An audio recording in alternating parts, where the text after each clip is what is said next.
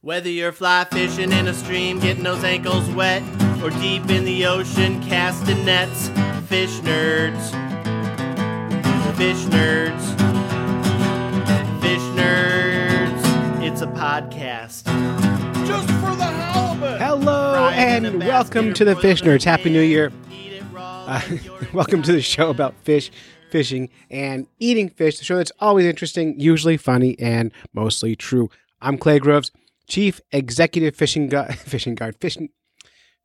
Licensed Fishing Guide, and your host of the show. I'm happy to be here. It's been a long time. Thanks for being patient while we took a few weeks off. And now, tonight on the show, Happy New Year, big show tonight. Rich Collins is here. We're going to be chatting about a movie that is new to us called Hypothermia. You're going to love this movie review. We don't usually do movie reviews in the show, but this one you will like. Fish Guy Josh and Doc Martin are here with Fish of the Day. We're going to learn all about the only freshwater codfish in the world. Really exciting. That it would be the burbot. Also, we're going to read you some fishy New Year's resolutions from the Fish Nerds Facebook group. We're going to do a review of a product from a 14-year-old girl in Connecticut called Tangle Tamers, and much more. So let's jump right in to the show tonight. Oh, before we do that, by the way, there's been a Fish Nerd sighting at Gunstock Mountain. I got word that one of the lift operators was wearing a Fish Nerds beanie, one of our beanies. I don't know him. I don't know anyone who works there, so it's exciting for people to report back when they see a Fish Nerds anything around. Get those selfies, get pictures, send them along. We love to see them. All right, first up, movie review time. Here we go. Okay, Fish Nerds. Hanging out here at the Rich Collins house with no address. The chalet. The chalet. He calls it a camp. Most of us call this a big house. It's a chalet. Chalet, because he's a French guy. It's shaped like a Austrian ski whatever. Yeah. Or a house. And we had to get together because we were hanging out, and on Amazon Prime, a movie came out. And this actually came out in like 2010 or 2012. Called Hypothermia, but it looked new to me. It's a hidden secret. It's a hidden secret. And of course, it's free with Prime, and it was about ice fishing. It's a horror film about ice fishing. And Prime is always the best choice. How could we movies. resist? I know, right? If it was Netflix, you know it'd be good. So we couldn't resist it, and we thought, well, let's watch this movie. So let me play you the trailer right now. What would have happened if David hadn't found you? Dad! Dad! Oh my God, you all right? Well, then I guess I would have been the first one on the ice in the morning. It's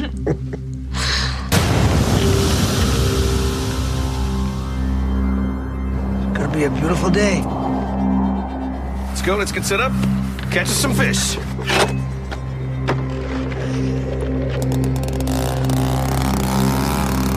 No phone, no TV. It's so relaxing just to get away from everything. What was that?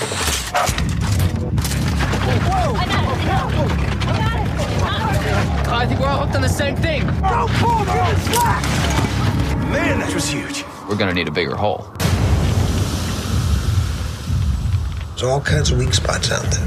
I saw a coyote that got stuck in one before something ended up chewing it up. You see that thing?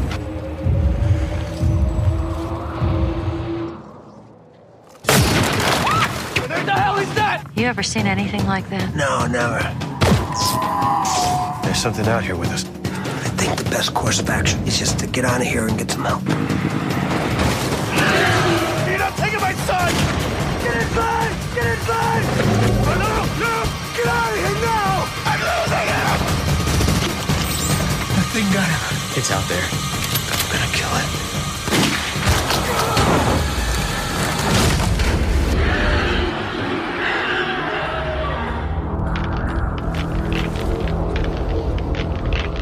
You can't expect to catch anything without a little blood in the water.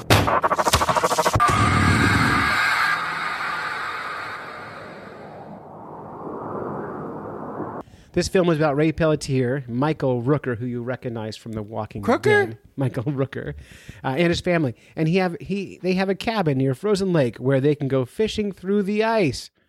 But when Steve Cody and his son Stevie turn up in a custom-made portable fishing hut, making lots of noise, it attracts something living under the ice. Something that will endanger all of them. Ray sets aside his differences with Steve, and they join forces to try and catch whatever it is swimming under them, and they turn from the hunters to the hunted. Will they catch this thing, or will it catch them?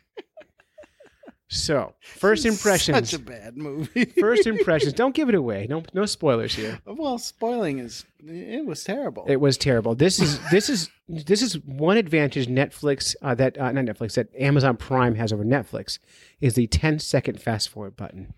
And it always plays terrible movies. So you know for kinda sure. know.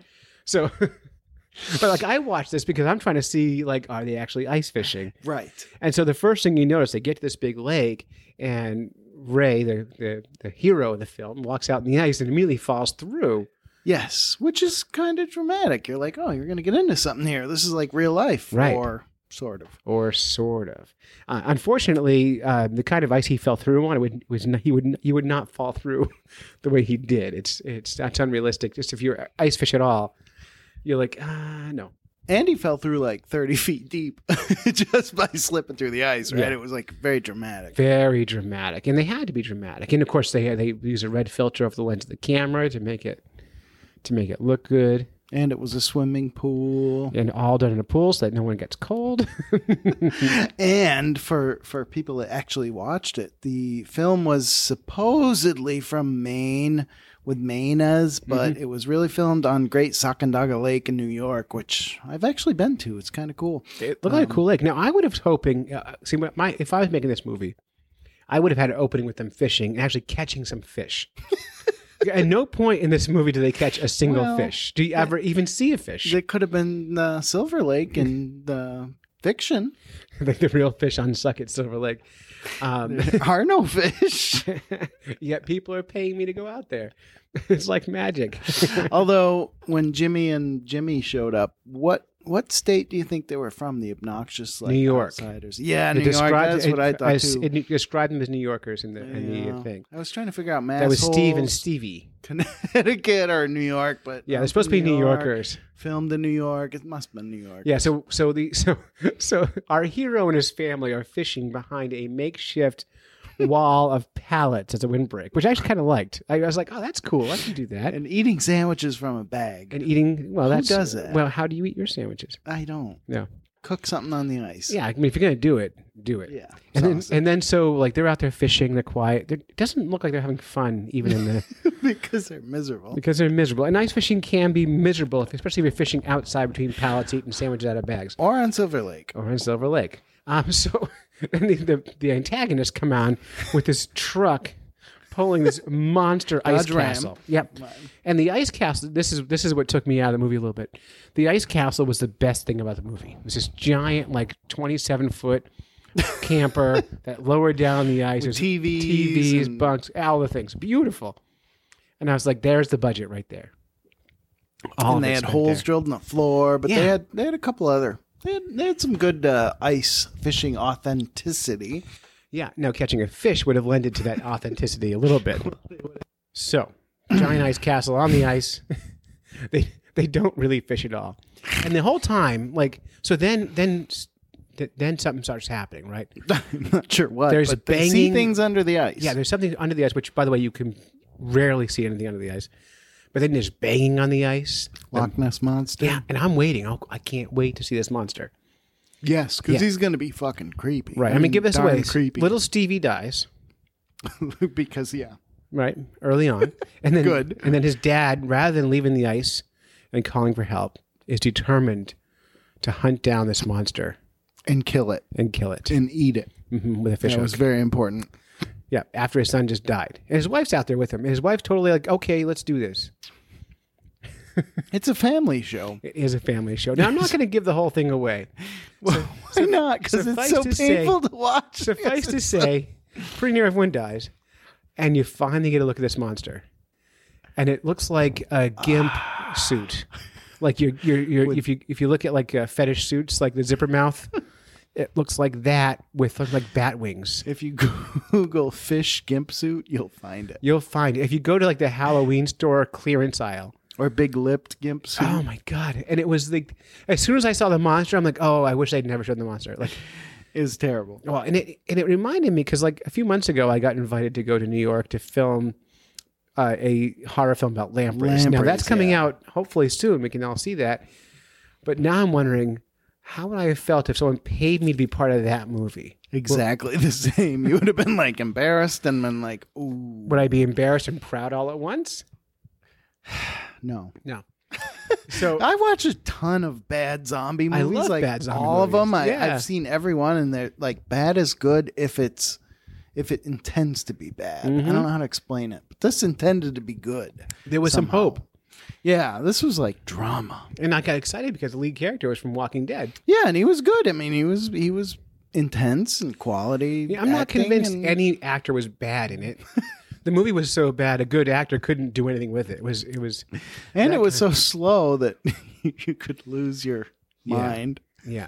Although all that said, I want a poster from this movie to hang in my ice shack. Sure, yeah. Great Sacandaga Lake. I can still remember. I had a friend that lived there, and we went out and swimming. It's a beautiful lake in New York. Well, now that monster's there. No, because it's in Maine. And they tried to nail the Maine accent, sort of.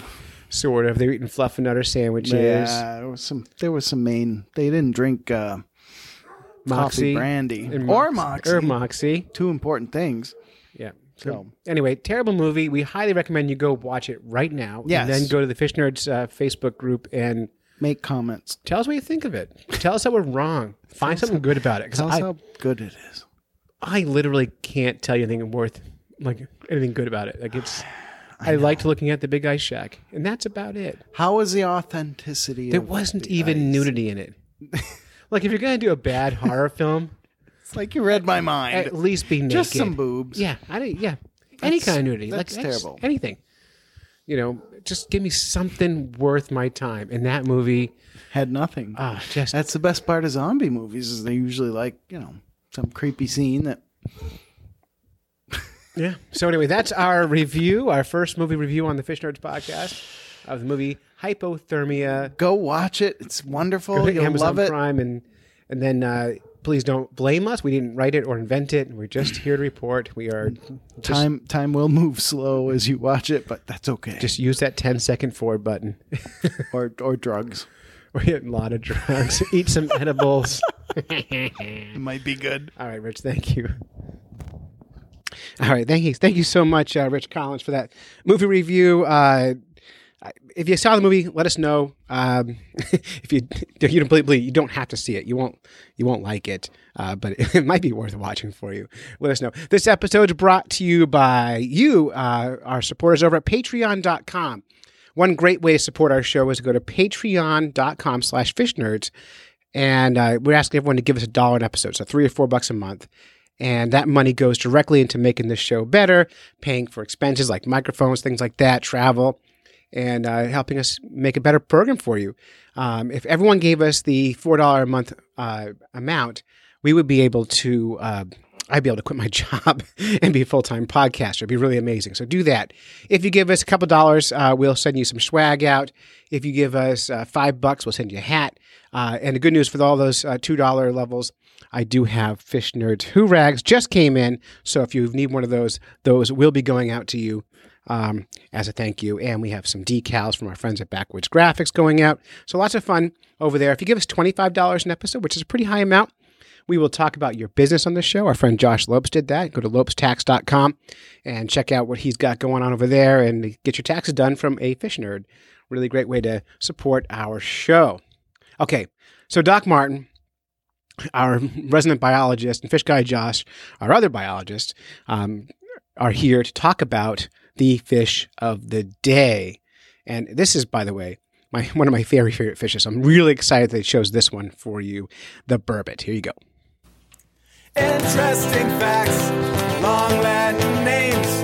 Fish are fantastic, but not all the same. How do they swim? How do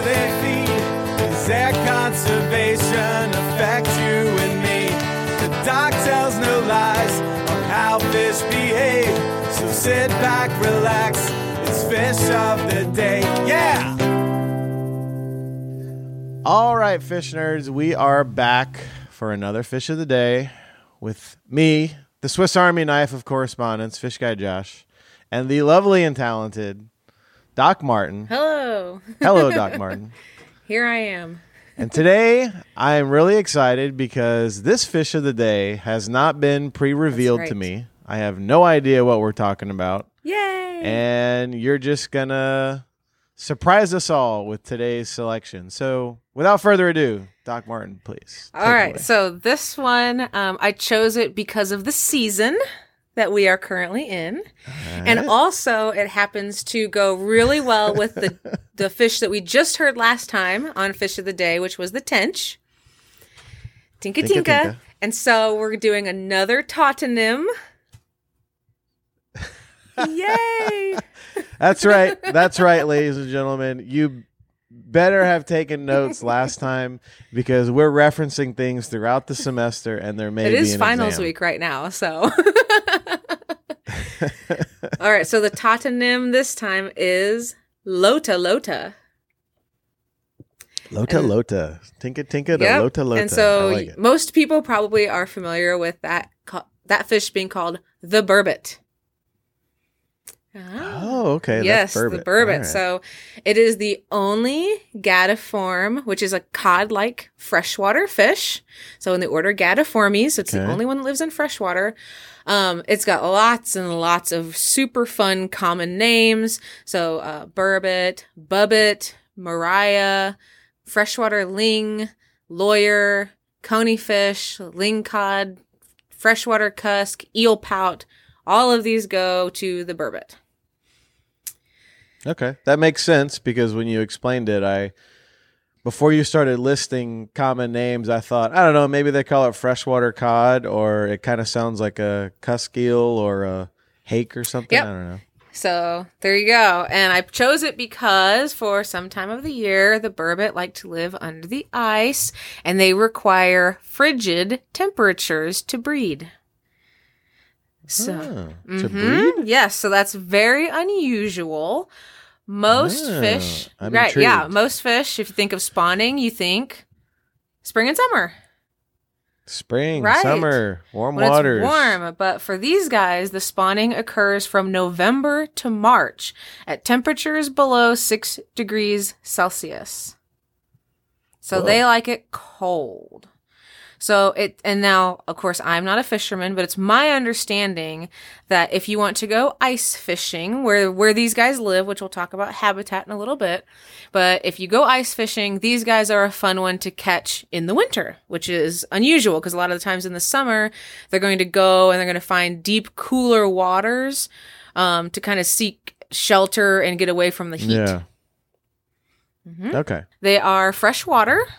They can be kind of brackish, but typically freshwater. They are demersal, so they live on the bottom of the water body, down in the substrate. They do like it where it's cold. So they're looking, Arctic sea basins, very, very northern Europe, northern North America, up into eastern Siberia. So anywhere that it stays pretty cold. They don't stand the heat very well. They are also, here's your vocabulary word of the day, although this one's going to have a lot of vocabulary too. They are crepuscular, which just means they're active during twilight hours. And they're also nocturnal. So the sun is setting or it's down. That's when you're going to find these guys kind of active and swimming around. So if you are a night owl fisherman, they would probably be a great option for you if you want to go, I guess, out in the night on the ice, which to me sounds like maybe not a good idea. And then they do like well-oxygenated, flowing waters, large, deep lakes, but they will also be found in large rivers if the current doesn't get too fast. Okay. So you can kind of find them in estuaries of large rivers. You can get them into small mountain streams, but if it's going to be in the summer, they're probably going to go into some deeper waters. And they like big rocks, crevices, roots, trees, dense vegetation, anywhere where they can kind of get into deep holes. So they like to hide and kind of squeal away there so no one can find them. Yeah. Okay. So, Josh, have you ever fished for a burbot? I have not. I have seen, I guess what you'd call the old school and original Fish Nerd audience, because they are, mostly from where Clay is broadcasting from, out of New Hampshire. On the Facebook, I've definitely seen discussions about burbot. They look really cool. I've definitely seen them associated with ice, and I don't have any of that here. So, and back in my hometown of Louisiana, I certainly don't have Way any. too hot. So this is a fish that I have had zero experience with, other than I know what it looks like. All right. So and I've read up. You're going to learn with me here. Not any angling experience. I love it. Yes, let's do it. Okay, so I did say earlier that they spawn kind of in the winter time, late fall, winter. They do get a total length of up to 9.7 inches for males and 10.7 for females. And then at the age of 5, all lengths greater than 16 inches are mature. So they're ready for reproduction. Okay. They may undertake short spawning migrations, but again, they're going to stay in that fresh water. And when they do spawn, they form a ball of up to 20 individuals, and they move and they roll around while releasing eggs and sperm. Oh, almost sounds like newts trying to mate with the one female, except they're just letting it fly all over the place. Fly all over the place in a weird little fish ball. So I don't know for sure, but I would imagine somewhere on the internet you could probably find a pretty cool video of that. It probably looks pretty wild. Yeah. They eat all sizes fish and crustaceans. So if the burbot is really large, then they are primarily going to be piscivorous, so they're going to eat other fish.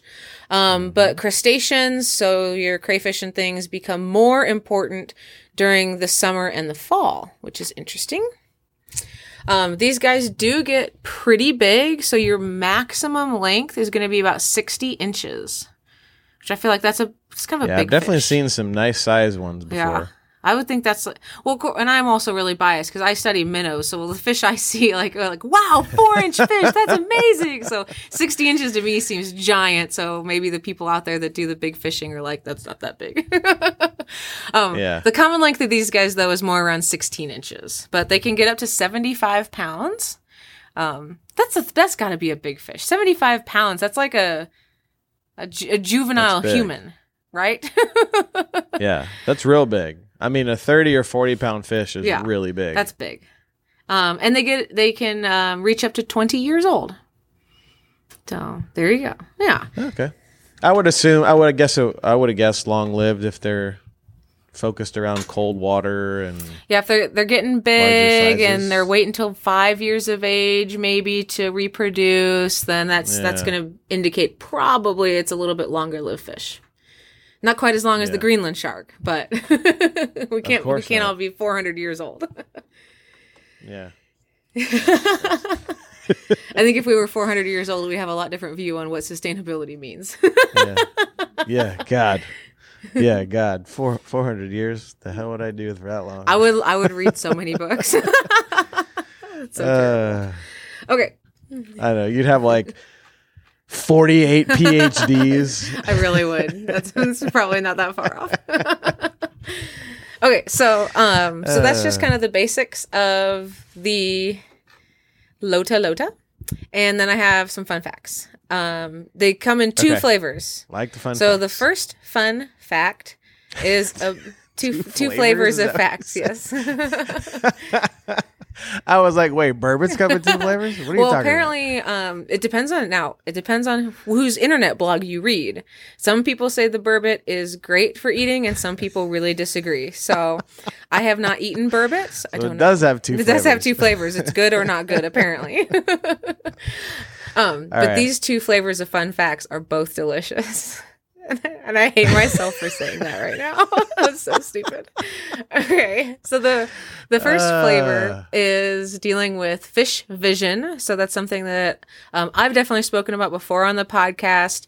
I think most listeners, you're not watching me, most listeners know that I'm into kind of light and just how anatomy works. But these, the burbot, they have pigments that will help absorb light so they can see different things. We all have that. That's not anything that's crazy. So vertebrate visual pigments are composed of two components. One is a protein that's called the opsin. And so opsins are just a group of proteins that are light sensitive. Okay, they're made light sensitive via a structure called the chromophore.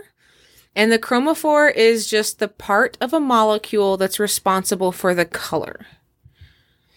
Yeah, I remember chromophores. Yep, and so the color that's seen is the one that's not absorbed within a certain wavelength spectrum of visible light. So if we kind of absorb that for a minute. So you can imagine that there's these pigments. And then based on the relative proportion of the different pigments, you see colors differently, or you can see different colors. So maybe you want to see more in the red, orange, or more in the blue, violet. Those different pigments will help you do that. Okay. So for the burbot, there's two pigments and they are actually seasonably variable. So the change in the proportion of the pigments is altered in relation to the light environment, which makes a lot of sense, right? So if it's going to be kind of dark and cold, then maybe they need to see in, whatever color is better. If it's going to be lighter and warmer, then they don't really need to worry about that. They can shift a little bit. Now, it's not crazy. You're not going to go from seeing like X-rays up to ultraviolet rays, right? Like it's not intense, but just little tiny shifts that help their vision become slightly better. Subtleties. Yeah. Right. And so I thought that was pretty cool. And it also turns out that this is really, really common, particularly in fishes. I did not know that until I started looking into this, which is really neat. And so basically they've done a lot of different studies. I think unsurprisingly, most of them have been on salmonids. So I think, I don't remember which fish was it. The coho salmon, Oncorhynchus Kisich, is that right? Coho, is that the right one? I think so. That's the one that they've really done a lot of vision studies on, is the coho salmon. But interestingly, so there's kind of two different possible reasons that these different proportions happen. One is that it really is a seasonal change. So, you want to see different colors in the summer versus in the winter. That would, to me, make a lot of sense. And as we talked about earlier, different light waves penetrate water differently, some better than others. The other option is that fish that migrate from freshwater to saltwater, because those water types have different properties, so they are not the same when it comes to what colors of light they let in, not exactly the same anyway. So that these shifts are not necessarily seasonal, but they are based on migration patterns. However, the problem with that, of course, is migration patterns are seasonal. So how do you tease apart that interaction? It kind of confounds each other. So they have some ideas based on populations, because some salmonids will have just, freshwater kind of locked in populations where they don't actually migrate out to sea. And so they've been comparing to see if these fluctuations in the the little visual pigments are actually due to some seasonal thing like light availability or temperature or whatever, or if it is due to stimulation by freshwater versus saltwater, something like that. Just kind of cool. Yeah. Yay. Very interesting. And then the second flavor of fun fact is that, so we as humans have a circadian rhythm, right? And are you familiar with what a circadian rhythm is? Yes. Yes. So that is just where you kind of have this pattern during the day where you're more awake or you're more asleep, and you have this nice rhythm going. You'll often hear that, oh, my circadian rhythm got messed up or whatever. Yeah.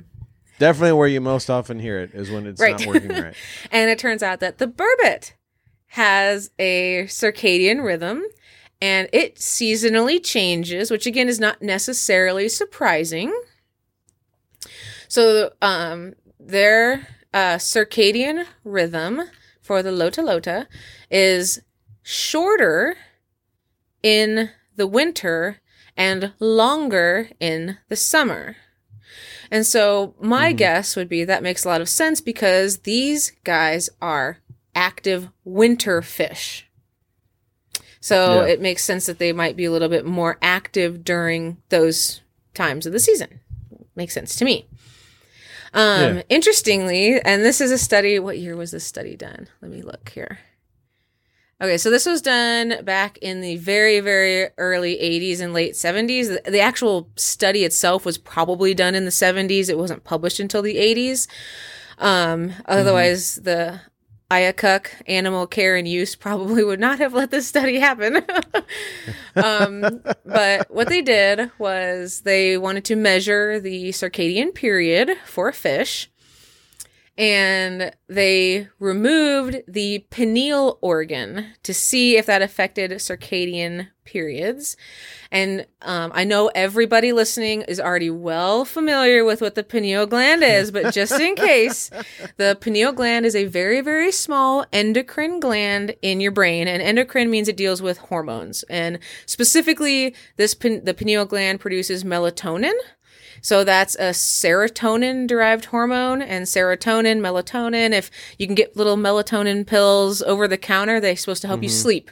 So your pineal gland produces these kind of sleepy hormones that, say, hey, it's time to go to bed. Now's the time. And so I guess unsurprisingly, if you remove that from a fish, the length and stability of the circadian period is no longer existent. So, interestingly, I'm sure they lobotomize these fish. Huh? Now, Josh, a lobotomy has to do with the frontal lobe of your brain. It's totally different. but I mean, yeah, it's definitely nothing good. That's for sure. But yeah, and I don't know how. Cause, I mean, I don't study brains extensively. I know about just general kind of anatomy of them. I'm not sure how they removed the pineal gland in the brain without really doing anything else to the fish than further studying them about their circadian periods. That sounds like some skill right there. So anyway, the authors are, I'm going to list their names so you don't ever have to run into them because that is horrifying. Yeah. I'm just kidding. But sir, the circadian rhythm in this fish is off now since we removed the brain. Actually, he's dead. Right. Yeah. So I guess it's the sleep hormones are permanently produced. Never waking up. But yeah, so there you go. Interesting. Burbot in a nutshell. Burbot in a nutshell. Yeah. What did we do last time? My takeaway points. Lota. Lota. So Lota. Burbot balls of orgy spawning. Seasonal color vision. And fish brain surgery. There you go. I love it. It's great. All right. I love the summary wrap-ups. All right. All right. Hey, thank you guys. Appreciate all that. Now, so I thought, since they're here talking about the burbot, maybe I should talk about the burbot too. So I thought maybe I'd share. I'm gonna be working on the new segment. This is not the segment, but I'm gonna be trying out soon a new segment called Fishing by the Books, where I will take a fishing strategy on the ice or on a boat with me and try one strategy out. But in that research, I found an InFisherman article, magazine article about how to fish for burbot. I thought I'd kind of run through that with you right now and help you become a better burbot fisherman. So this is from infisherman.com. I'll put a link at fishnerds.com for you. I'm not going to read the introduction. It's all about the biology, which you just got from Fish Guy Josh and Doc Martin. So here's the trick, right? Burbot like to be in cold water hunts. During the winter, burbot location and activity levels are based on water temperature, but they often vary considerably from one body of the water to the next. So in large, shallow lakes, burbot often are active as soon as the ice begins to form in December. Walleye and perch anglers fish shallow bars and often catch burbot jigging throughout the day, although at night is when it really gets really good.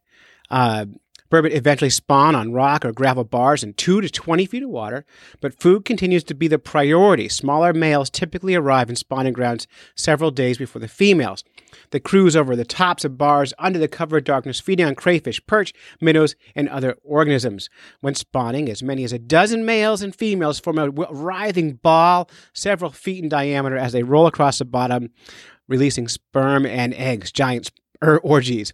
By early to mid-January, most burbot in shallow lakes have spawned. Catching them becomes more difficult. After spawning, burbot return to deep areas of the lake where they remain until the urge to feed and spawn draws them back to shallow. On deeper lakes, New Hampshire lakes with burbot are all really deep.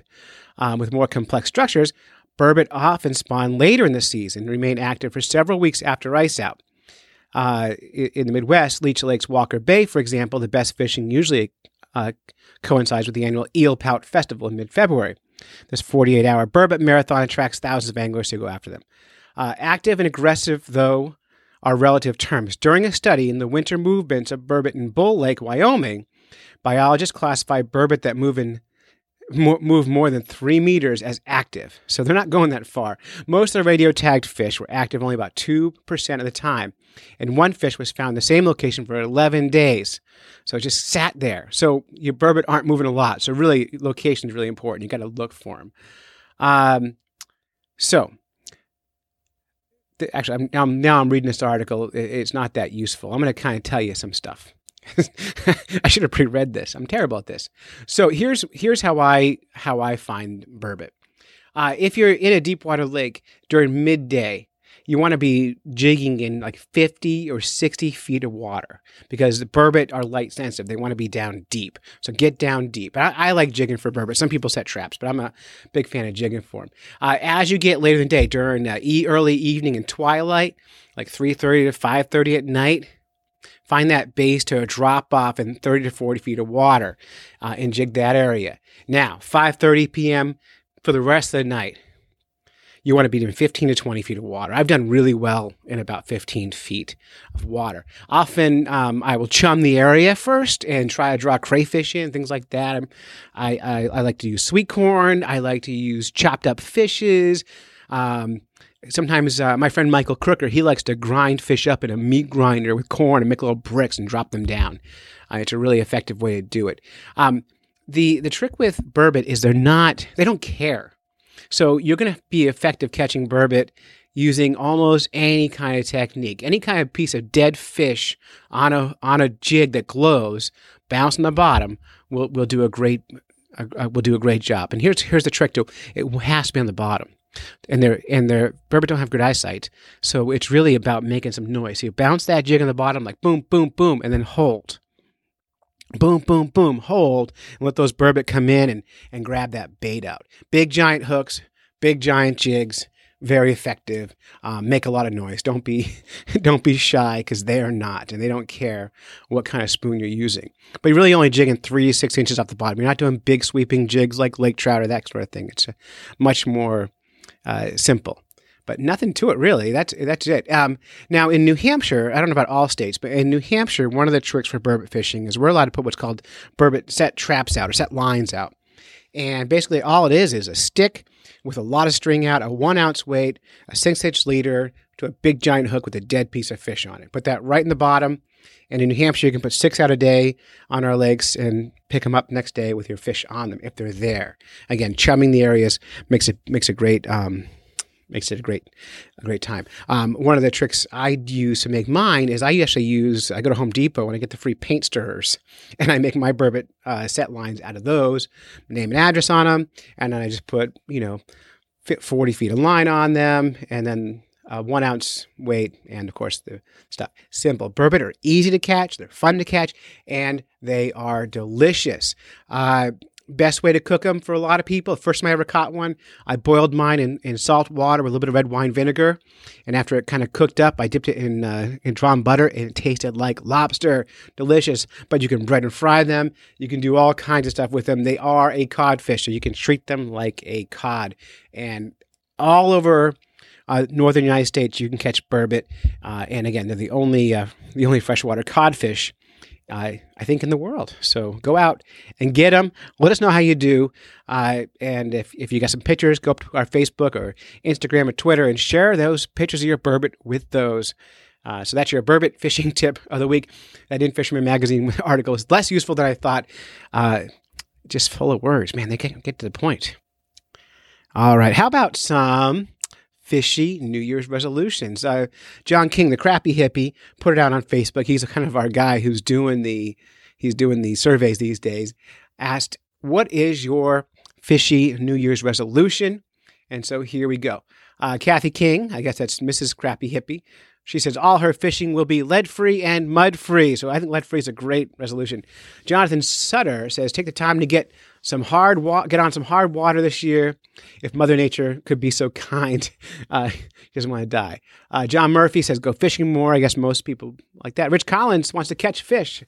We all want to see Rich Collins catch a fish. Tara McKenzie wants to go fishing. Brian McGilvray wants to go fishing more and try new spots. Of course, we invite him to come to New Hampshire and fish with us. Jason Toussette wants to help as many anglers as he can. That's awfully nice. Rich Collins, again, says he needs more help. Shane Rodell wants to expand his fishing area. Upstate New York has so much water to fish. Anthony Von Dressar wants to go hunting for pheasant or boar. It's not really a fishy resolution. Fish Nerds said, we want to make a profit with our fishing podcast. And then Danielle Bouquet wants to catch a new species of fish, hopefully a marlin or a yellowfin tuna. Stephanie Russell wants to catch a laker tomorrow. This was, of course, New Year's Eve. She wrote this. John King, Crappy Happy, wants to stay positive whenever life gets him down, to continue to celebrate friends, new and old, to keep geeking and nerding out on fish and fishing, and to never give up the faith that what I do today can make a difference tomorrow. It's awfully nice. And of course, Mrs. Crappy Hippie says she'll be right there by his side. They're both very nice people. Russ Thorgensen, sounds very Swedish. Thorgensen wants to do more ice fishing. Travis Rocket wants to catch a 10-pound laker. I would like to see that. Martin Fishing wants to fish more than just bass and pike, and buy a boat. We all want to buy a boat. Jeff Donaldson wants to learn to spay cast proficiently. So there we go. A couple of quick updates. We have some contests we've been working on. First of all, we started this thing called the Piscatamy Awards. I was trying to make a big awards thing and get some people to participate. I'm canceling that this year because I only had about 4 entries, and I can't do a contest with 4 entries. So we're going to regroup, try it again next year. So if you put something in there, forget it. Come back to it. Sorry. We fail a lot in the nerd world. But we next week, we're going to announce the winners of the Gross Bait Contest. We've got a lot of calls in. We will play all those calls, pick a winner, and that person will win a Fish Nerds prize package. So stay tuned for that. And we're going to do a little product review right now. So I got a package today. From a 14-year-old in Connecticut, and she sent me, first of all, Tackle Tamers. Tackle Tamers by Tal's Tackle are double-sided straps with a grommeted hole in one end that hooks into your hooks on your tip-ups and wraps around the spool, preventing hooks and lines from becoming tangled together during storage and transporting. This is made by a 14-year-old girl named Natalia, and she's in Plainville, Connecticut, and they sent me these to try out. Now, I'm going to tell you, first of all, It's a clever idea. It's not unique to her. These exist in the market already. But I love when kids are trying to make money, especially in the fishing world, where it's impossible to make a living. So I'm going to review them anyway. So here's what they sound like. See, Velcro. And all they are is a strip of Velcro with a grommet. And I use these already on my tip-ups. You put your hook in the grommet hole, wrap it around your spool, and then secure it, and you're good to go, and you won't have a tangle, which is really great. And these are pretty good, long Velcro straps. So nothing to it, really simple, effective. I usually use rubber bands on mine, but I've switched to the Velcro recently, and they work great. You can buy these from Natalia online if you go to Tangle Tamer's Facebook page. You can totally just order them right on there. And we'll put links up at fishnerds.com. And we'll mention, of course, we'll put a link on the Fish Nerds Facebook page to this so you can get them from her. Big thank you to Tal's Tackle for sending them my way. We'll totally put them to use. We'll put some pictures up and have a good time. It's really cool when people think of us. If you have a product you want us to test out, on the Fish Nerds podcast, just drop me an email at clay@fishnerds.com, and I'd be happy to test out your product. This is an easy one. The only feedback I'm going to give, and I have a set of these already from somebody else, is I use small hooks when ice fishing, even on my traps. And so these grommets these small grommets don't actually work well with small hooks because the space between the grommet and the edge of the Velcro is too big, so my little hooks don't fit in them very well. So I have to switch to bigger hooks to use them. I don't expect it to be a problem someone can fix, but that's something that, it's something that we got to deal with. So before I wrap up, there's another thing too. I one of the reasons I haven't made a show in a long time is I've had a couple of health issues, and I have a lung that's not working, and so the next few weeks of podcasts, you're going to hear me breathing heavier, doing more mouth breathing because I can't breathe. My left lung no longer works. So I'm doing everything I can on one lung, all my guiding, all my podcasting, all that stuff. I'm a one lung guy right now, and I'm working out with the rehab people to try and increase the lung capacity of my good lung.